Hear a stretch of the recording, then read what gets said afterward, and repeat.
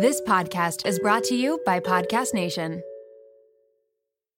You're listening to the Happy as a Mother podcast. Today, I am excited to welcome two-time New York Times bestseller, Dr. Tina Payne Bryson, to the show. She has co-authored The Whole Brain Child and No Drama Discipline, as well as The Yes Brain and The Power of Showing Up with Dr. Dan Siegel. And today she is here to talk about her first solo project called The Bottom Line for Baby. In The Bottom Line for Baby, she talks about many of the most pressing and burning parenting conversations, such as diapering and feeding and sleep and all kinds of topics, surveys the research, and gives you the bottom line of what the research has to say. It's a really helpful and practical book. And we also get into the bottom line of the bottom line, which is really about the secure attachment that we form over time. Dr. Tina teaches us about the 4 S's of a secure attachment that are at the crux of so much that I teach and the work that I do. So go grab a cup of coffee or put your walking shoes on with your podcast in your stroller. Get ready, because this is going to be a great episode. This episode is brought to you by Huckleberry. Huckleberry is a parenting app with the world's first real-time predictive algorithm for nap times that lets you know when your child will be tired, but not overtired. It's sanity-saving, tantrum-reducing, and adapts as your child grows. Head to the App Store and download Huckleberry today. Available on iOS and Android.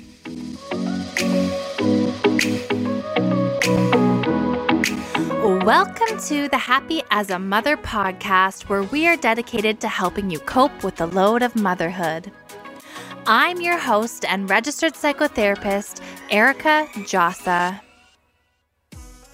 Let's work together in letting go of shame and guilt, accepting where we are in our journey, and moving towards becoming the women we want to be. We will hear from experts, learn practical tips, and listen in on honest conversations. Please note that the information shared in this podcast is for educational purposes only and should not replace the advice of your healthcare provider. Okay, let's dive in. Dr. Tina, thank you so much for making the time to join us on the podcast today. When we first started setting up this interview, I am going to admit I had a little bit of a fangirl moment because I'm absolutely obsessed. I think that the first book of yours I read was the one that you co-wrote with Dr. Dan Siegel. I think it was The Whole Brain Child or No Drama Discipline, one of the two, and they led into the other. And I was down the rabbit hole of all the wonderful resources and research you guys have done. So Thank you. Thank you. Yes, The Whole Brain Child was such a fun surprise. I never knew I would ever write books, but I was studying interpersonal neurobiology and I was working on a PhD and I had babies and I was learning all this science and I was like, oh my gosh, this could change how we think about parenting and how we understand behavior. We have got to share this. So anyway, The Whole Brain Child came out actually 9 years ago this month, which is crazy. And it's just been so well received. It's been wonderful. And then No Drama Discipline followed, then The Yes Brain. And then our most recent one that we co-authored together is called The Power of Showing Up, that came out in January of this year. I'm exciting. Yeah. And I feel like we're going to weave parts of all of these books into our interview today, partially because I also feel like just as a practitioner, they've been so foundational in my own learning, which I've so appreciated. Particularly No Drama Discipline, I feel like has completely shifted my entire mindset around discipline. Good. That was the goal. Right. And like you think of how we're raised and then how science sort of tells us we can engage. And one of the most effective strategies out of that is I get right down with my middle one, who's a real fighter. He's a real feisty one. And as soon as I kind of get down on his level with him, he just collapses into my arm. It works and it feels good and it builds relationship and it builds brains. I mean, really a lot of what we do in the name of discipline is actually counterproductive, making it less likely kids will learn. So anyway, I'm really proud of all of the books, but for that book, I'm really proud that it's had such an impact on how we think about kids' behaviors and how we respond to them. And it's effective and it's also optimal in terms of development and helping them become self-disciplined people. So I love sharing the concepts with from all of the books, but particularly that one with educators as well, because they deal with a lot of discipline issues. And so much of it is that more command and demand punitive approach that doesn't do anything to build skills or give kids a chance to learn how to do it differently the next time. So you're going to just continue to see the behavior. So it's really fun. Yeah, shifted entire perspectives, like shifting the entire conversation around discipline for how it's been done for generations upon generations, right? And I very rarely feel the need to like be adamant that I subject my husband to a book that I'm also reading. But that was one of the ones that I'm like, we need to be on the same page. This book is amazing. So, and at the end of that book, I actually knew that there would be a lot of spouses that would be sort of forced to read the book after one parent read it, be like, you have to read this. So there's a 3-page section at the end of that book called A Note to the Child's Other Caregivers. And it's basically the whole philosophy in 3 pages. So if you have a co-parent, you want to get up to speed, obviously, I've done a lot of podcasts on that book, and I have a couple of short videos that talk about the philosophy. But there is a 3-page section in that book that gives you the main thing. Yes, if we can forcefully make spouses take in the whole book, I'm just kidding. So thank you. I say all that to just really sing your praises and appreciate the work that you've been doing. So you've got a new independently authored book coming out, Bottom Line for Baby. And it's really interesting because my whole audience is moms. And this is a maternal mental health podcast. We address a lot of maternal mental health issues and like mom issues from different varying perspectives. And so one of the pieces that stood out of the book that I got to take in was postpartum depression was one of the chapters. There's lots of different things that you cover, and we can dive into some of those other areas. But it really got my mind going about a lot of the questions that come in for moms around the impact of mental health challenges for mom in the postpartum period and what secure attachment really looks like. So you did touch on postpartum depression a little bit. Maybe we can start there on the impacts of postpartum depression. Yeah. So, the first thing I want to say is the book is called The Bottom Line for Baby. And I wrote this book because it was the first book I longed for as a parent that didn't exist. And the first time I had a baby was 20 years ago. 20 and a half years ago. My oldest is 20, and that book still didn't exist. So I decided I wanted to write it. It's a very different book from the books I've co-authored with Dan. And Dan and I will probably write a few more books together. Mm-hmm. But this one is alphabetical. And I wrote it because as a parent, and particularly if we're having postpartum mood challenges, yes, we have to make a lot of decisions about our baby and our baby's care, and how we're going to handle some of those parenting decisions can be really overwhelming, particularly, and this is the main reason I wrote the book, because we get such competing advice and information. So I knew like, here I am in the hospital. I have to make these decisions I didn't even know I would have to make in the hospital. My baby's crying a lot. And the nurse says, do you want to give him a pacifier? And I was like, I don't know. What about nipple confusion? Like, is that okay? And I had like all these questions. And so if you haven't had a baby, this is a book that should go, and you're going to have a hospital birth, take this book with you, because you're going to have to make decisions about whether or not you're going to give your baby a bath at the hospital. There's going to be all these decisions. So what I did in the book is, so what happened for me is then I would dive into pacifier use, and I would read all this stuff, and everything I read contradicted everything else. Totally. And every person I talked to had a different opinion. And so then I was like, well, what's the right thing? So what I did in this book was pick about 65 topics of the decisions that we have to make about our parenting a baby, and really dig into the science and see what the science says. So every entry alphabetically organized, you can turn like to P, pacifier. And every entry is laid out this way. It's got the 2 main competing opinions or perspectives on that issue. Then it's got a section called what the science says. And I give a summary of quality, recent, peer-reviewed when it's available science. Sometimes I say there's no good science on this, or you may think there's good science on this, but there's really not that much,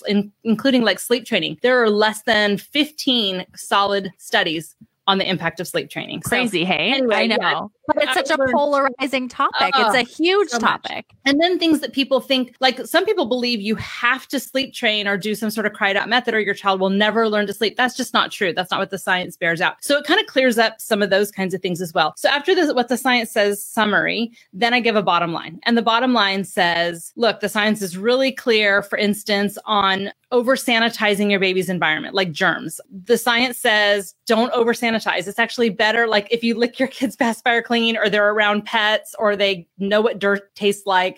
Even babies who suck their thumbs, all when you get more germ exposure, obviously within reason, it actually reduces allergens and eczema and all these kinds of things. So it just gives really solid, here's the bottom line. And then when the science doesn't indicate a clear path, then I give some things for people to think about. And then in about a third of the entries, there's a section called A Note from Tina, because I worked really hard to objectively report on the science. And sometimes I have a different opinion or belief than what the science would lead us to. So that's where I would put that section, because I really wanted it to be clean and reporting the science. I think a lot of parenting books, even science-based ones, are written to justify the author's parenting decisions over the years. Right. So I didn't want to do that. So postpartum depression and mood disorders was a really important part to put in here. It's not obviously a controversial topic typically, but I just felt like it was such an important thing to have in here. So in that section, I really talk about how, first of all, it's way more common than people think. It's a very natural part of your body and your mind adjusting to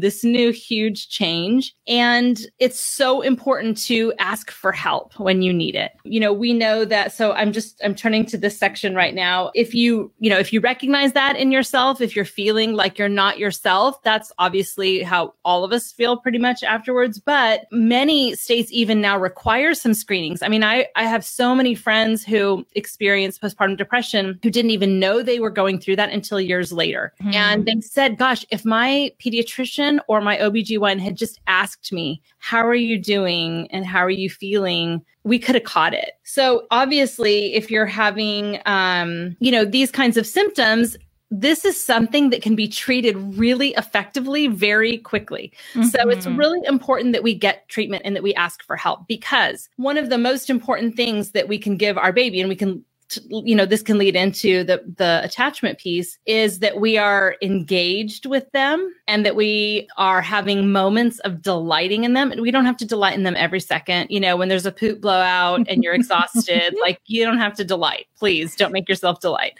But we need to have moments where we are engaged. You know, when we are depressed, we often have a flatter affect. So our face isn't as animated. We're just really kind of more shut down. And so our baby may not even be getting the more amplified facial expressions. Or one of the entries in here is about parentese, which is that it used to be called motherese, but it's that sing-songy language. Like when we say, I read that section. See the doggy, like that kind of thing. Yeah. The research was super robust and clear that is way better for babies than just talking to them like adults. So, isn't that so interesting? Yeah. So we want to especially give dads permission to do that. I think a lot of them do when no one's listening, but actually babies prefer it, and it does great things to lay down networks for them to understand language and rhythm and sound and all of those things. So, but when we are depressed, even using vocal inflection and facial animation get dampened. And so, it's really important that we get the support and help we need. And certainly a lot of women experience it. And so it's just really good to be informed. If you feel like you're not yourself and it's kind of sticking around beyond just, I'm feeling tired and this is a big adjustment, but you're really feeling blue, or something that's not talked about a lot is postpartum anxiety. So sometimes depression and anxiety are two sides of the same coin. You can experience both, which some people don't know. Or I've certainly clinically seen moms who were like, I'm definitely not depressed, but they are so anxious that they're really having a hard time even enjoying their baby because they're feeling so anxious about everything. So that's another way to seek help. And what's great is that obviously there are all kinds of non-medication approaches to get support, but the medication approaches are very effective. And you can continue to breastfeed on most mood medications. Also, some people are like, well, I don't want to tell my doctor because then they'll put me on medication and then I can't breastfeed. All of that is misinformation. So that's what I love about this book too, is just within a couple of minutes, you can get empowered with the knowledge, get clear what the science says. But the message I give over, and by the way, it's a great book to sell your mother-in-law or anyone who's like butting in with opinions that you are not, be like, hey, read the outdated. That's outdated. I'm a big fan of baby sign language, teaching baby made up signs or whatever. It's incredible. They can actually communicate way earlier than they have the motor ability to speak. But when I did it, my grandparents were like, you're going to turn him into Coco, that gorilla, and he's never going to speak. So if I'd had this book, I would say, hey, just take 1 minute and read the entry on sign language and know it's good for him. It's good. Well, and I think that as first-time moms, or even not as first-time moms, but moms who maybe are more anxious and hypervigilant, is when we go down these spirals of research, we find like not very good quality research. We find a lot of like anecdotal or people's opinions, or we get entrapped into people's stories of their very negative and traumatic experiences. And it actually just amplifies and exploits that anxiety that we might be feeling even more. And so like, I didn't know as a first-time mom what questions I would have. Right. And then I didn't know where to go when I did have them other than Google. So I think that this is such a great tool. And then also somebody who struggled with postpartum anxiety, depression, which I talk very openly about on the podcast, this tool would have been a really sound book to like for any new mom, you know, like these are the questions that are going to come up. You can't anticipate them right now. You don't know until you're like in the situation and you're like, should I sleep train? Should I not? Pacifier bottle? Like, I don't know. But having one resource that is sound and isn't going to take you down the rabbit hole of like fear mongering and people's like, you know, traumatic experiences and stories and things. No, I think that's so important. And I do think that people prey on the vulnerabilities of parents because it matters so much to us. So we consume because it makes us feel like we're going to be a better parent. I think one of my favorite things that someone said about this book was hard science and gentle reassurance. And my goal through this whole book was I really like held parents in mind every time I was writing and as I was editing. This book is full of a couple of messages across all of these decision making. The first one is trust yourself and trust your baby. And you may have people in your life who are saying, you have to do it this way, or please don't do this. It's the worst thing ever. Well, maybe it was for that person, but every child is different. Every parent is different. Every family is different. And so I really encourage you, besides the main safety things that make sure your child stays alive, like watch them near water, put them in the car seat, put them on their backs to sleep, all of those things. Besides that, there really are not any decisions we make. Now, yes, they're important. All of these decisions are important. But there are really no decisions we make that are going to ruin our children or make them turn into, you know, sociopaths. I mean, I'm not a big fan of cried out sleep training, but I absolutely believe that for most babies, if parents choose to do that, it's not gonna have an impact on who your child becomes as a human being. Even the big ones like that, the big ones like breastfeeding, like childcare, like co-sleeping, sleep training, you know, all of the big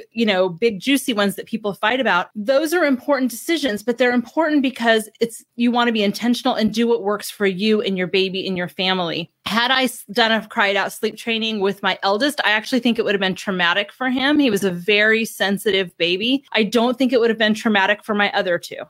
I think they probably would have been fine with it. I didn't feel comfortable with it. So it wasn't the right decision for me because even though the research says it's fine to do it if you want to do it, it wasn't the right decision for me because I didn't feel comfortable with it. So that's a big message in the book. Trust yourself, trust your baby. And then when people come at you, especially if they're really adamant about that one approach and that one way to do it, to me, that's always a red flag. To me, that's more about the person feeling a need to defend their decision than it is about you.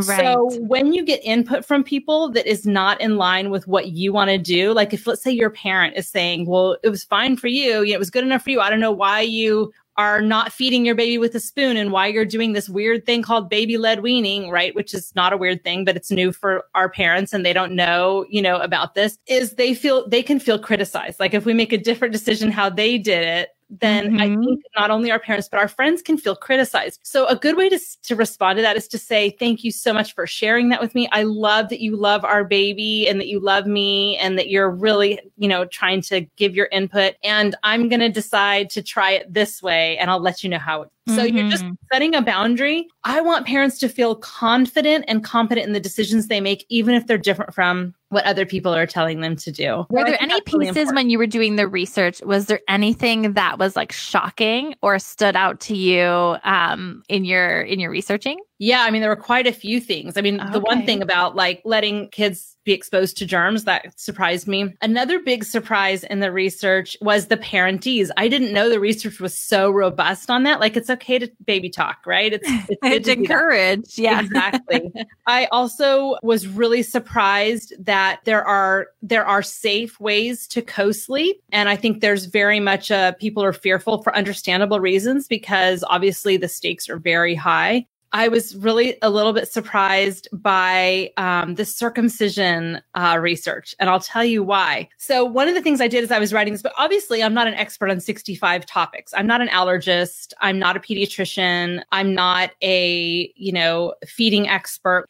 I'm a mental health person and a child development specialist. So what I did was I often reached out to the world's leading experts in these fields who have published tons of peer-reviewed journals. I also, by the way, looked at the Canadian Pediatric Association and the World Health Organization. I didn't want it to be just US-based things because I live in the US. And so anyway, the two leading experts on circumcision are on opposite sides. And both of them were adamant in saying the debate is over. The answer is clear. But they have opposite answers.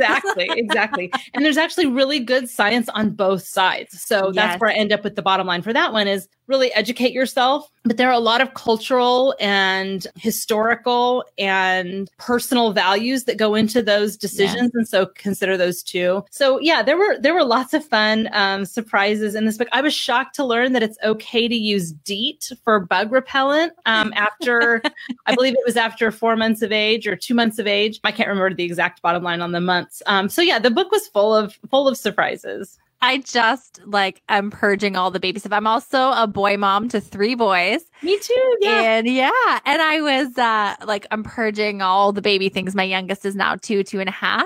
And I came across all of this natural and organic bug spray and sunscreen. The natural sunscreen that does not work to save your life. It's the worst. It's so chalky and all this. Yeah. By the time I got to the 3rd child, I was like, yeah. You're like, hold your breath. Yeah, exactly.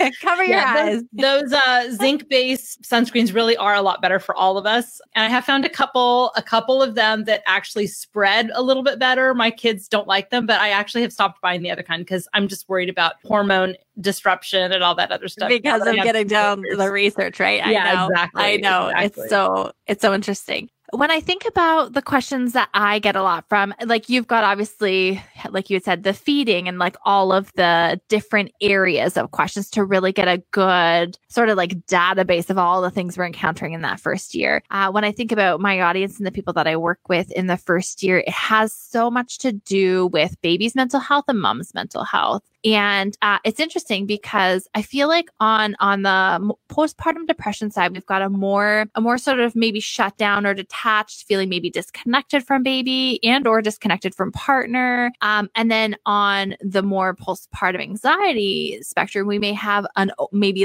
overly attentive, very zoomed in parent that has a hard time even stepping back to eat their own meal because they feel like they have to be so on all of the time. And so I'm really curious, and I know that one of your previous books had addressed this connection, right, in the secure attachment. And I'm really curious what actually constitutes or builds a secure attachment according to research. This is so important. And it's actually, I believe, and I have a doctorate in social work and I've studied child development. I've studied interpersonal neurobiology. I have been trained in many, many things. I've read a lot of books and a lot of research. And I will say the one thing that I'm getting ready to talk about is this attachment thing for our babies being attached to us, and then for our own attachment relationships in adulthood. This is the most important thing we will ever talk about, especially as period, but especially as it relates to our baby's mental health and our mental health. So this is such an important conversation. I'm so glad you asked. Over 50 years of cross-cultural research that came on the heels of a theorist named John Bowlby and Mary Ainsworth, who did a bunch of field work, is this thing called attachment science. Now, I want to be really clear that what Erica and I are going to be talking about right now is not the same thing as attachment parenting. Attachment parenting is a parenting approach that advocates a certain series of behaviors, which are lovely if they work for you and your baby. I have nothing against co-sleeping if you do it safely, or baby wearing, or demand feeding, especially at different times. But if you do none of those things, if you do nothing that is like prescribed in the attachment parenting approach, you can still have a baby that's beautifully, securely attached to you. So that's why I think it's kind of a misnomer. And the flip side of that is true. You could do all those things, but have a baby that's not securely attached to you. So I hate that it's even called attachment parenting, because it's different from attachment science. I'm going to be talking about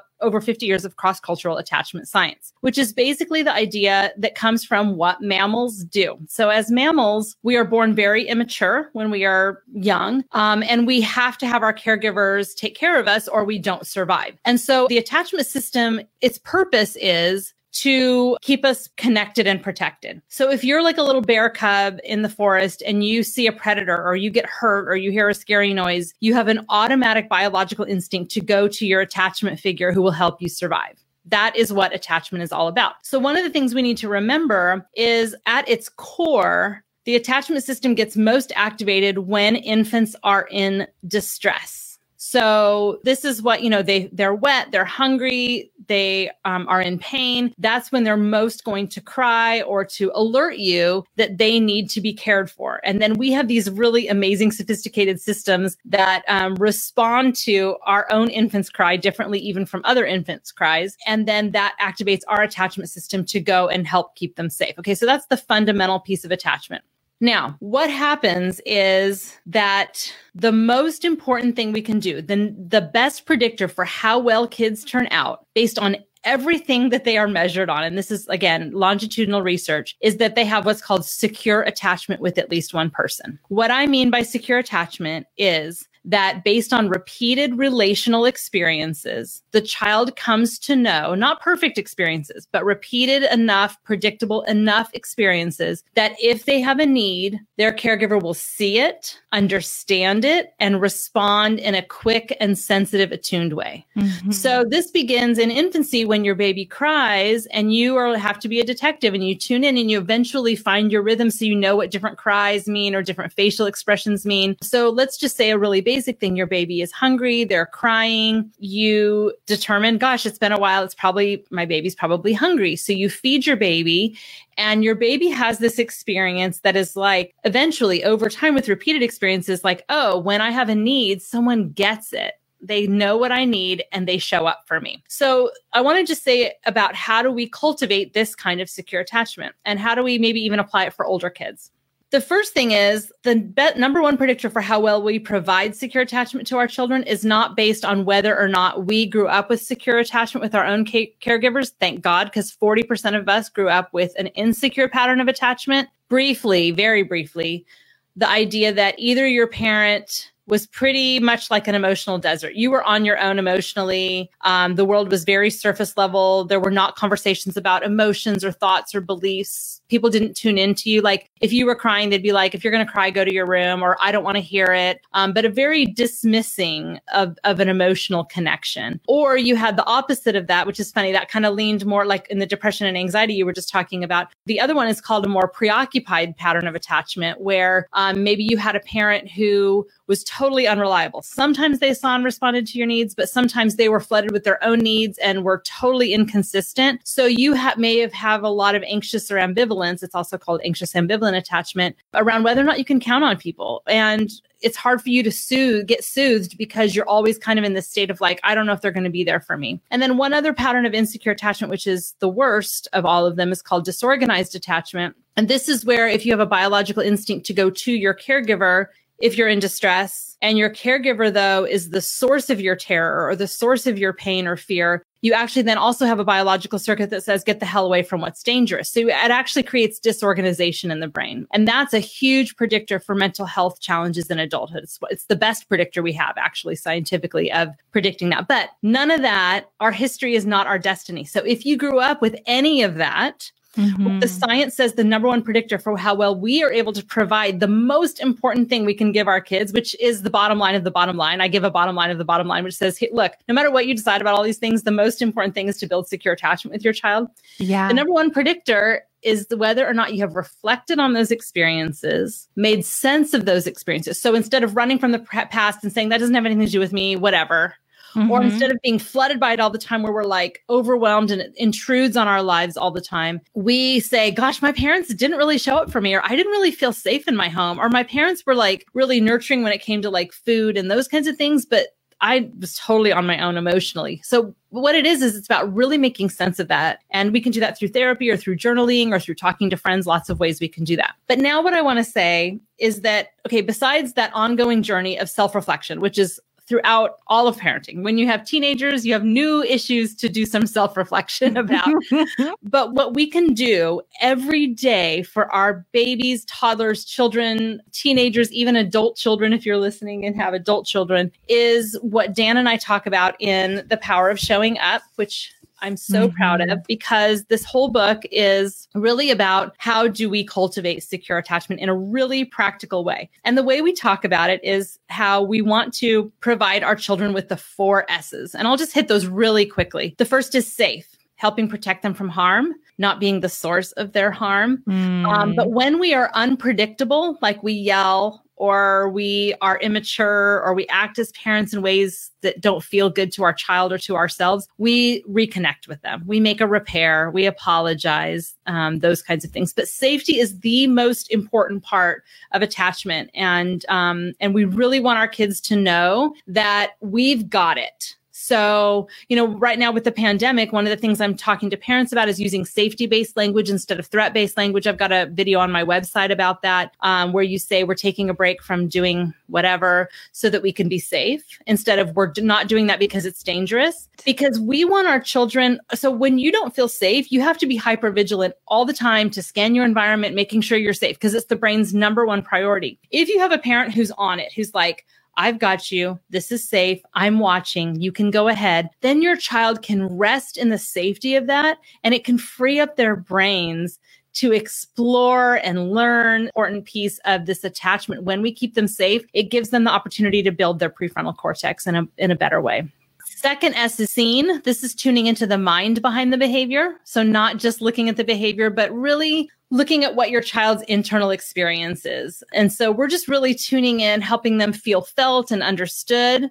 And so one of my favorite examples of this is when my son was in the bathtub and didn't want to get out. He was probably 4 at the time. And I said, it's time to get out. By the way, this is not a permissive parenting approach. Having boundaries and expectations actually helps kids feel safer. So you can say no to the behavior, even while you're saying yes to your child's emotional experience. So I told my son it's time to get out. He wouldn't get out. He was yelling. And I said, now you can either get out yourself or I will help you get out. First, I make sure I'm calm. And then as I'm lifting him out of the tub and holding my boundary of bath time is over, I'm saying to him, and he's screaming and yelling and crying. And I say, you're so angry that bath time is over. You just really wanted to stay in, didn't you? Is that right? And so that's what seen is like. It's really about having your child's internal experience and the way you respond be a match. Because when we don't do that and we're like, why are you so freaked out about that? It's not a big deal. Your child is like, okay, you're not on it. It's a big deal to me. So now I'm alone with this feeling and you're not going to help me. And the research shows that when parents don't do this scene, they actually start more and more relying on their peers that they do feel understood by, and they go to their peers for advice rather than their parents as things get trickier and stickier later on. The third S is soothed. This is nurturing, supporting, comforting, helping. So when your child is in physical pain, it's pretty easy to do that soothing piece. And we often even automatically do the name it to tame it approach in the whole brain child, where we say, oh, you fell down and you scraped your knee and it hurts so much. And I'm going to help you with it. And it's going to hurt for a little while, but then it'll feel better. But we're comforting in those moments. But a lot of parents don't know that when our children are raging and having tantrums or having big, big feelings, it's actually really stressful for kids. And the brain registers emotional pain and physical pain in the same part of the brain. So if you can imagine when your child is at their worst and they're off the hook crazy in that moment, that's actually when they need you most. Yes, you should address the behavior. You can address the behavior, but not in that moment. Your child can't even learn. They can't even hear you in that moment. So in that moment, so my son's screaming coming out of the bathtub. I see, I do the C part, scene. I say, you're really mad. Bath time's over. And then I wrap the towel around him. I pull him close to me and I say, I know you're really upset. And if you need to cry for a little while, I'm right here with you while you cry.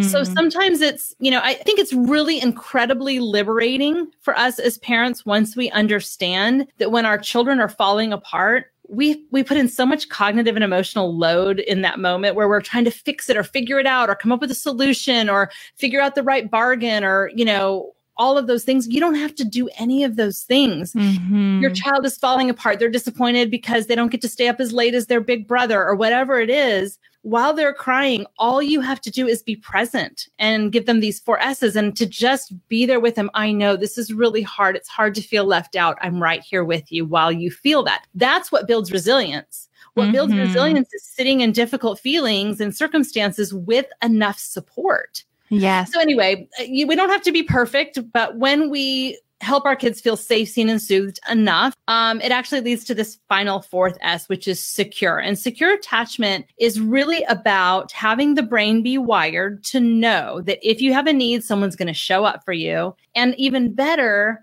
it teaches kids how to show up for themselves. So their brains get wired so that they can keep themselves safe. They can see and understand themselves. They can soothe themselves. That's how self-soothing happens. It doesn't typically happen in infancy, by the way. It takes a lot of practice with co-regulation for that to happen. And so then they learn how to then provide secure attachment to others. And so one final thought, and then I'll pause because I know I've been talking for a long time, Erica. No, I love it. I love it. This is so key for us as well. So there are lots of moments as a parent, I'm not sure what to do, but I know that the 4 S's is my North Star. It is always the right thing to do. So in the moment, if I can go, okay, I'm going to help my kid feel safe, seen, soothed, secure, and we can even do this in discipline, then even though that's my goal, that's my North Star. And parenting that way and having that is a simple idea, but it is not always easy to do. And the key is that our attachment needs are throughout our lifespan. So I need someone to show up for me to have the capacity to do this for my kids. I need to feel safe, seen, soothed, and secure. So I need that from my husband. I need it from my best friend. I still get it from my mom. We have got to make sure that we have people who show up for us. That's a big challenge to all of you who are listening, is to say to you, you matter too. And we give so much, we sacrifice so much for our children, but we matter too. And so seek out people who show up for you. Reach out to another parent who may not have that either. And then also show up for yourself. Take care of yourself so that you have the capacity to do it. Want to get smarter about your health but feel overwhelmed trying to separate fact from fiction? We hear a lot about gut health, microbiomes, and other nutrition topics, but taking the time to research these is exhausting, and there's a lot of misinformation out there. The Zoe Science and Nutrition podcast makes it so much easier to get the information you need. With the help of world-leading scientists, the podcast gives you research-based information so you can make informed choices for yourself without pressure and guilt. People are loving Zoe Science and Nutrition. Listener Stephanie's Apple review says the Zoe Science and Nutrition podcast is a life-changing, science-based, myth-busting podcast. That's a must-listen for anyone who eats food and wants to understand how it affects their body. With the Zoe Science and Nutrition podcast, you can join Stephanie and millions of others accessing quality information about their health. Find it wherever you listen to podcasts. One of the most relentless mental loads is being the juggler of medical appointments. Researching doctors, reading reviews, making phone calls to book appointments, it's a lot of stress when you're already juggling so much invisible labor. That's what makes ZocDoc great for moms. ZocDoc is a free app and website where you can search and compare hundreds of types of highly rated in-network doctors, including mental health providers, and instantly book appointments with them online. ZocDoc has doctors of all specialties, including therapists, psychiatrists, and psychologists, with verified patient reviews so you can make sure they check all your boxes. You can find mental health providers who offer in-person appointments, virtual consults, or both, whatever works for you. The typical wait time to see a mental health provider booked on ZocDoc is just 4 days. Sometimes you can even book same-day appointments. Make juggling appointments easier with ZocDoc. Go to ZocDoc.com/momwell and download the ZocDoc app for free. Then find and book a top-rated therapist, psychiatrist, or psychologist today. That's ZocDoc.com/momwell. ZocDoc.com/momwell. Mealtime with kids can be stressful, but with Factor's delicious, ready-to-eat meals, it can be a lot easier. Every fresh, never frozen meal is chef-crafted, dietitian approved, and ready to eat in just 2 minutes. No worrying about ingredients and nutrition, no prep, no mess, and no cooking while wrangling toddlers. Choose from a weekly menu of 35 options, including popular options like Calorie Smart, Keto, Protein Plus, or Vegan and Veggie. Also discover more than 60 add-ons every week, like breakfast, on-the-go lunch, snacks, and beverages to help you stay fueled and feel good all day long. What are you waiting for? Get started today and fuel up for your springtime goals. Factor can even be tailored to your schedule. Customize your weekly meals with the flexibility to get as much or as little as you need. Pause or reschedule deliveries to suit your lifestyle. Take the stress out of meals with Factor. Head to factormeals.com/momwell50 and use code momwell50 to get 50% off your first box. The part that I really play when it comes to working with moms is the being able to tolerate and be mindful in our own body so we can sit with the big feelings. Yep.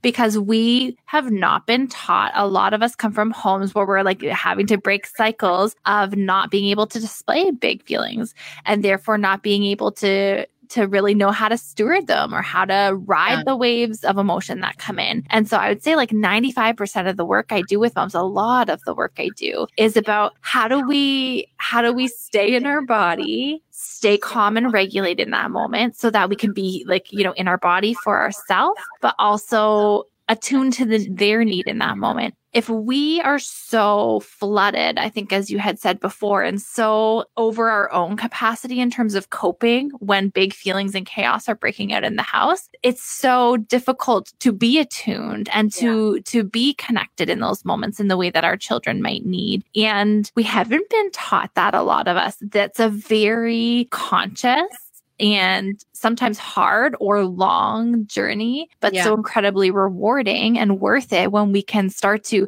apply those skills and then see them taking root and see them kind of growing into something really beneficial.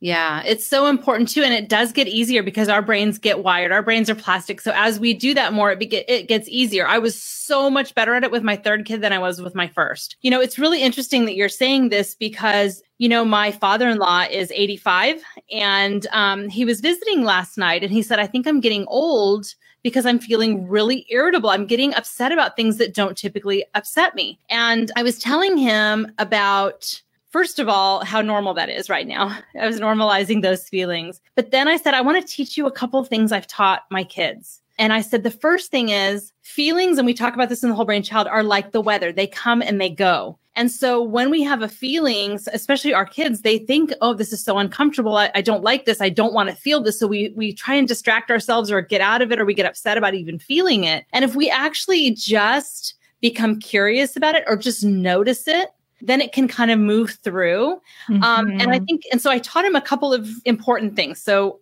I'll just give them quickly because they're really practical. The first is that our feelings are a healthy part of life. And so when we have these feelings, we can even thank our brains. We can say, thank you for helping me pay attention to this, because usually our feelings are saying this, something isn't working here for me. And what do I need? So it's really an opportunity to be curious about what we need. But I was telling him that we do not have to be victim, and we can teach this to our kids, but it's so important that we know this first as parents. We do not have to be victim to our own emotional chaos and emotional states. And we don't have to be victim to our circumstances. We have incredible power using our minds and our bodies to shift our emotional state. I just want to say too, as a caveat, if you're experiencing a postpartum mood disorder, you may not have the capacity to just use your mind. You might need some pharmaceutical help because your hormones and your brain chemistry might need some help. So I want to say that so no one feels like they're not doing enough, because that's not the case at all. But I taught him two things that can help. I said, so what you can do is use your body and your mind. So the first thing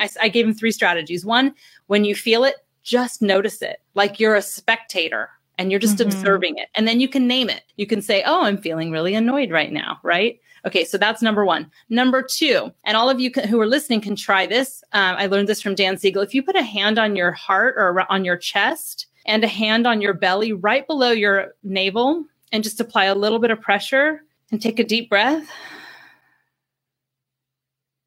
and then take another deep breath. And you can actually experiment. Some people prefer their left hand on top. Some people prefer their right hand on top. Most people prefer right hand on top, regardless of handedness. But when we do that, it's very soothing to our nervous systems. So you can just do that in the moment. Like I used to do this before I would yell, before I was like ready to yell, and I would put my hand on my chest and my hand on my belly, and I would take a couple of deep breaths, and it would soothe my nervous system. But my kids also knew it was a warning that I was about to explode. So it kind of made them rein it in. So it had a double purpose. Exactly. And then the third strategy I taught him can go with all 3 of them can be put together. And that is when your exhale is longer than your inhale, it activates the parasympathetic branch of your nervous system, which is like the brakes that calms us down. It's like turning our volume dial down on our big feelings. So if you breathe in for like a count of 5 and then breathe out for a count of 7 or 4 and 8, whatever works for you. Those are really, really helpful strategies. One other thing I'll throw out there that's from the No Drama Discipline is if you want to yell and you're feeling really dysregulated and overwhelmed as a parent, if you force yourself to sit on the floor in a relaxed posture, so crisscross applesauce or lean back on your arms or lean on your side. It actually doesn't have to be the floor, but helps if it's on the floor or on a low surface.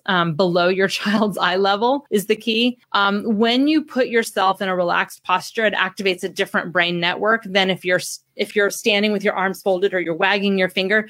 You're actually activating, it's more of a bottom-up process. You're activating neural networks for fighting or anger. But if you sit in a relaxed posture and you take a deep breath, it actually activates different neural circuitry. So those are all some really helpful, more bottom-up strategies, because when we are losing it, we actually can't even use our prefrontal cortex. So more thinking-based, self-talk kinds of things may not be very helpful. We need some bottom-up strategies using our body and our nervous system. Yeah, really grounding ourselves, bringing ourselves back into our body, keeping that more rational brain online, as I hear Dan say a lot, right?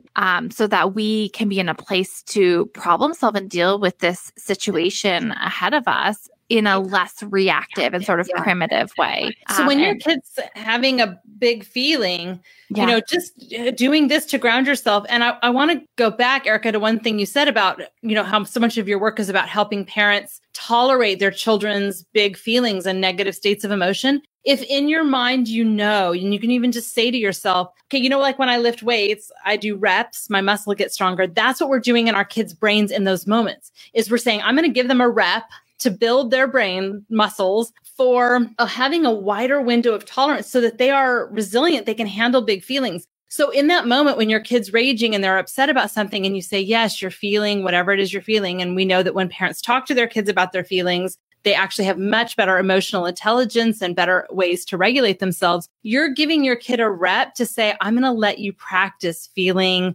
sad. I'm going to let you get a rep practice feeling disappointed or angry. And with my support, your kid will come out of it going, not necessarily consciously, but they're going to say, oh, I can handle that feeling. Like I've felt that before and I got through it, no problem. So I can do it again. So it's actually just totally changing their emotional capacity. Totally. And there's room. And one of the things that you had mentioned too is that when we do lose it, there is room for repair, because we're not raised, in these new patterns of behavior. We're forging them and we're quite literally like laying them down, right? So there's room for that repair. And I think about moments when I'm like laying in bed with the kids at the end of the day and it's like, oh, I love you so much. I love you. Like I love you when you're happy, but I also love you when you're grumpy. I love you when you're like rolling around on the floor, upset, and when we're playing a game at the table. And it's funny because like my middle one, he can like Hulk out and go bananas. And he turned to me at bedtime and he's like, you mean you love me even when I stand on the dining room table? That was the worst offense. Right? Like that's the thing you could think of. Like even when I climb up on the table, I'm like, yeah, of course. Yes. I love you even then, So there is room for, like, we're not going to be perfect at this. We get better at it. We lay down these pathways, we improve it. And then there's going to be days when we are either maybe not feeling well, or we're at capacity. We're under the deadline of a project and we have less capacity in the day and we maybe slip up and get it wrong. But that repair is so crucial and also models and teaches to them how to repair when they get it wrong. And they have an experience where they learn or get a rep that a repetition for their brain to practice that relationships can be messy and have conflict in them sometimes, but then we always make things right. And that's why, that repair piece is under the safe S, because even if we make our kid not feel safe in a moment because we're yelling, or maybe we're fighting with our significant other in a way that is frightening for our child, when we go and repair with our kids and we do that always or most of the time, then our kids are like, that still is predictable and safe. They're like, oh, that felt really bad, or mom was really mean, or what was up with that? But I know she's going to come make it right. Because then when they have future relationships where there's conflict, they don't immediately feel insecure, like, oh, now this is over, because they know that there can be conflict and then resolution. So we're expanding our child's window of tolerance for being resilient in relationships as well. I love it. And I think that this is such an important conversation, pulling on all of your books and resources in there, because the bottom line for baby is such an incredible tool. I'm going to get it for all of my new mom friends because I can so distinctly remember those days. Yeah. But when it comes to some of these decisions, like you said, the bottom line of the bottom line is that there is no right way, and one choice over the other doesn't make it or break it in a lot of these situations. Right. That it's this secure attachment and this commitment to us healing our own traumas and our own experiences to be able to be present in our relationships and be attuned in our relationships is that make it or break it at the end of the day. That's right. One of my favorite things I'm saying about the bottom line for baby is in the messaging is there are not very many right and wrong kinds of things, and that there are many, many ways to be a great parent. And that a lot of the decisions we're making are not the determination of whether or not we are a great parent. What matters most is that secure attachment piece, that you help your child feel safe, seen, soothed, and secure by showing up for them when they need you most, and building that trust and giving them experiences. I have a kid away at college, and the one bad thing is he's living his life and we don't get to talk to him every day. And we sometimes feel like we're missing him and out of touch. And when he's not in touch, it means things are going well. When things are not going great, he's in touch more. And that's exactly how the attachment system is supposed to work. We are supposed to be the safe haven, the secure base, and the launching pad, right? And that means that our kids know, when things aren't going well for me, I call my mom, right? Mm-hmm. And so there's always still that I know she will always show up for me. And, I think that's the other piece too, back to the self-care part, is that if you want to be the safe haven for your child, or the safe harbor when the world is stormy or when they're stormy, we can't be the storm. And so what that means is if we are, we need to repair. But we really, really need to, in those moments when we start ratcheting things up, is to pause and calm ourselves down and say, I want to be the safe harbor in this storm. We don't want to add to our child's chaos. And that's a lot of where things go wrong around discipline too, is that we actually amplify the distress of our child, making it less likely they can even learn. So that's just such an important part of trying to be the safe harbor. Means we can't be the storm, which means we may need some support. So if you're feeling like you feel really stormy, you're not alone. The world is very stormy right now. And most of us are feeling that at least some days.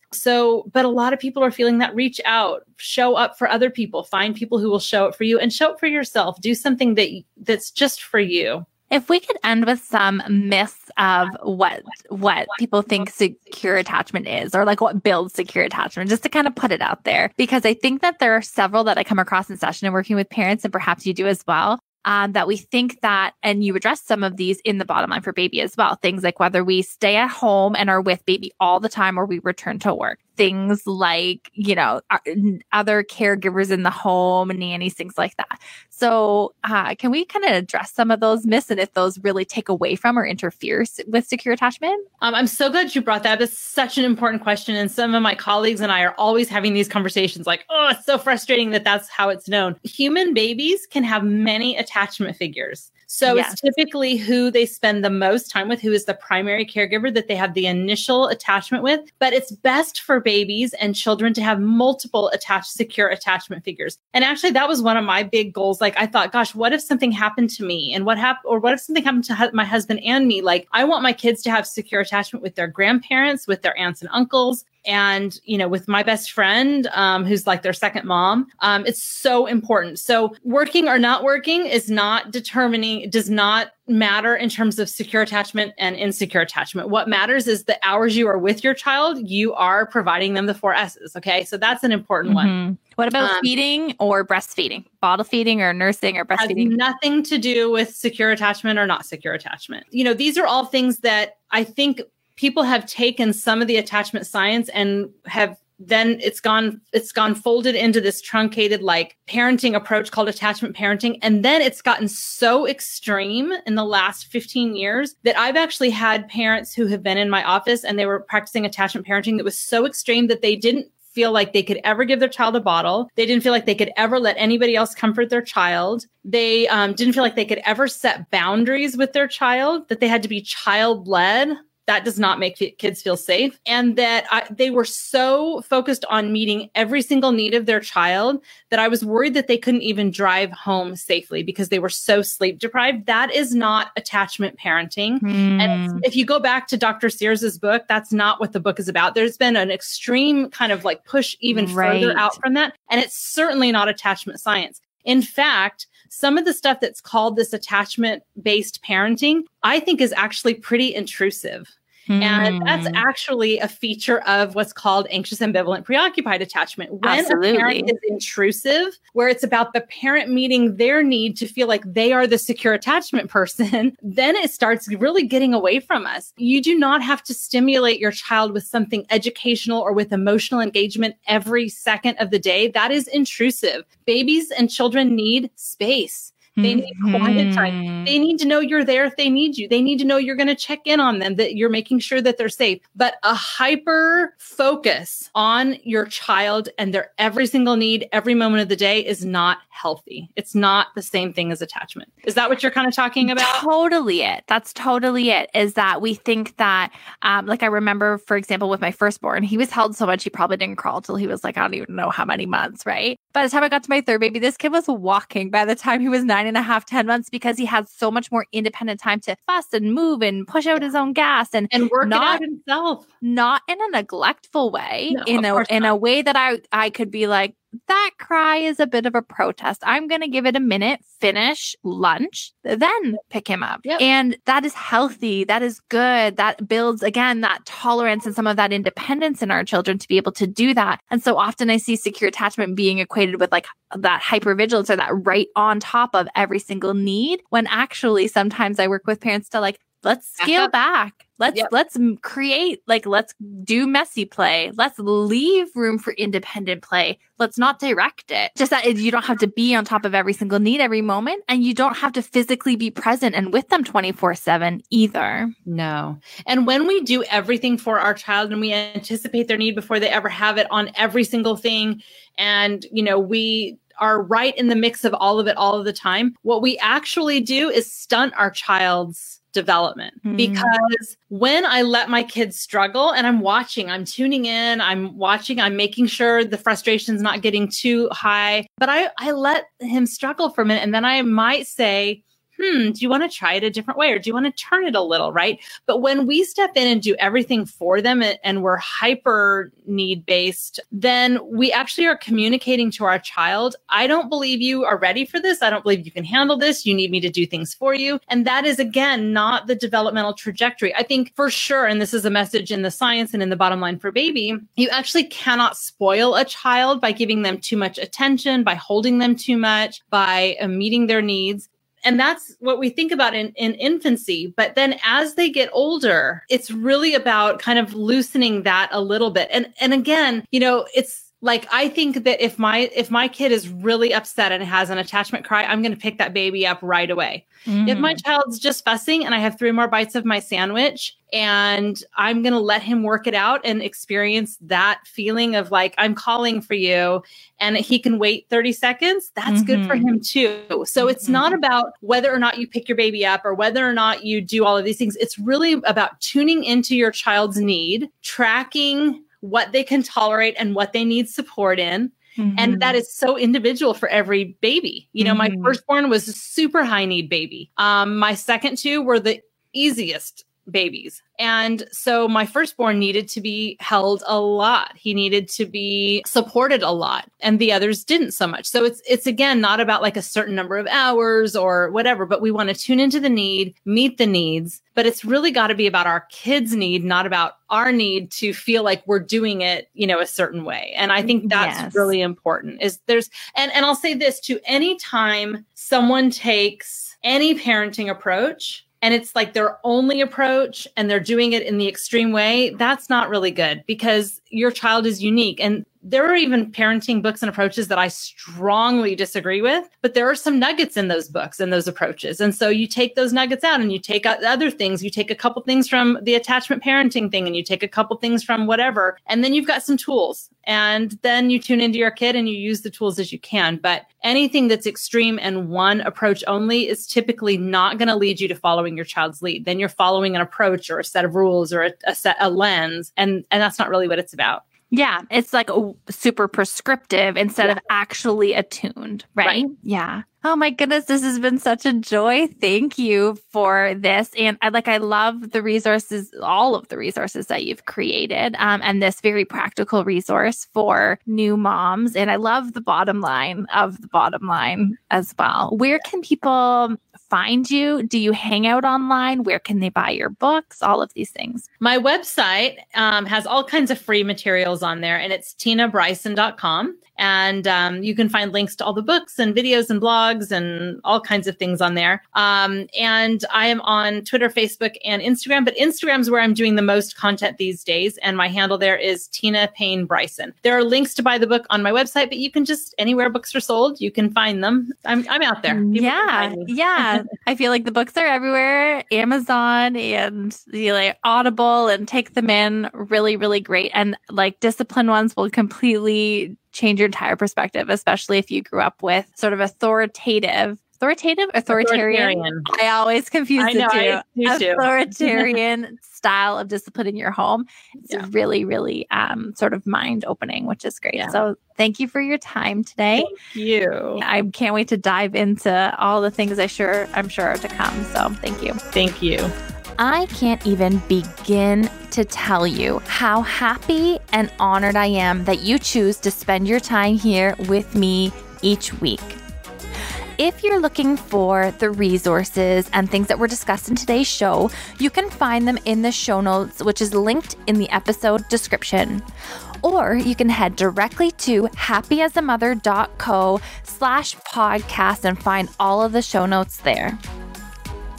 If you're looking for support and connection with other moms, you can head over to facebook.com/groups/happyasamother and join our Facebook community. This community is filled with women just like you and I who want to support and uplift one another through our postpartum journey. And until next episode, Mama, I want you to know, keep showing up. You're doing a great job.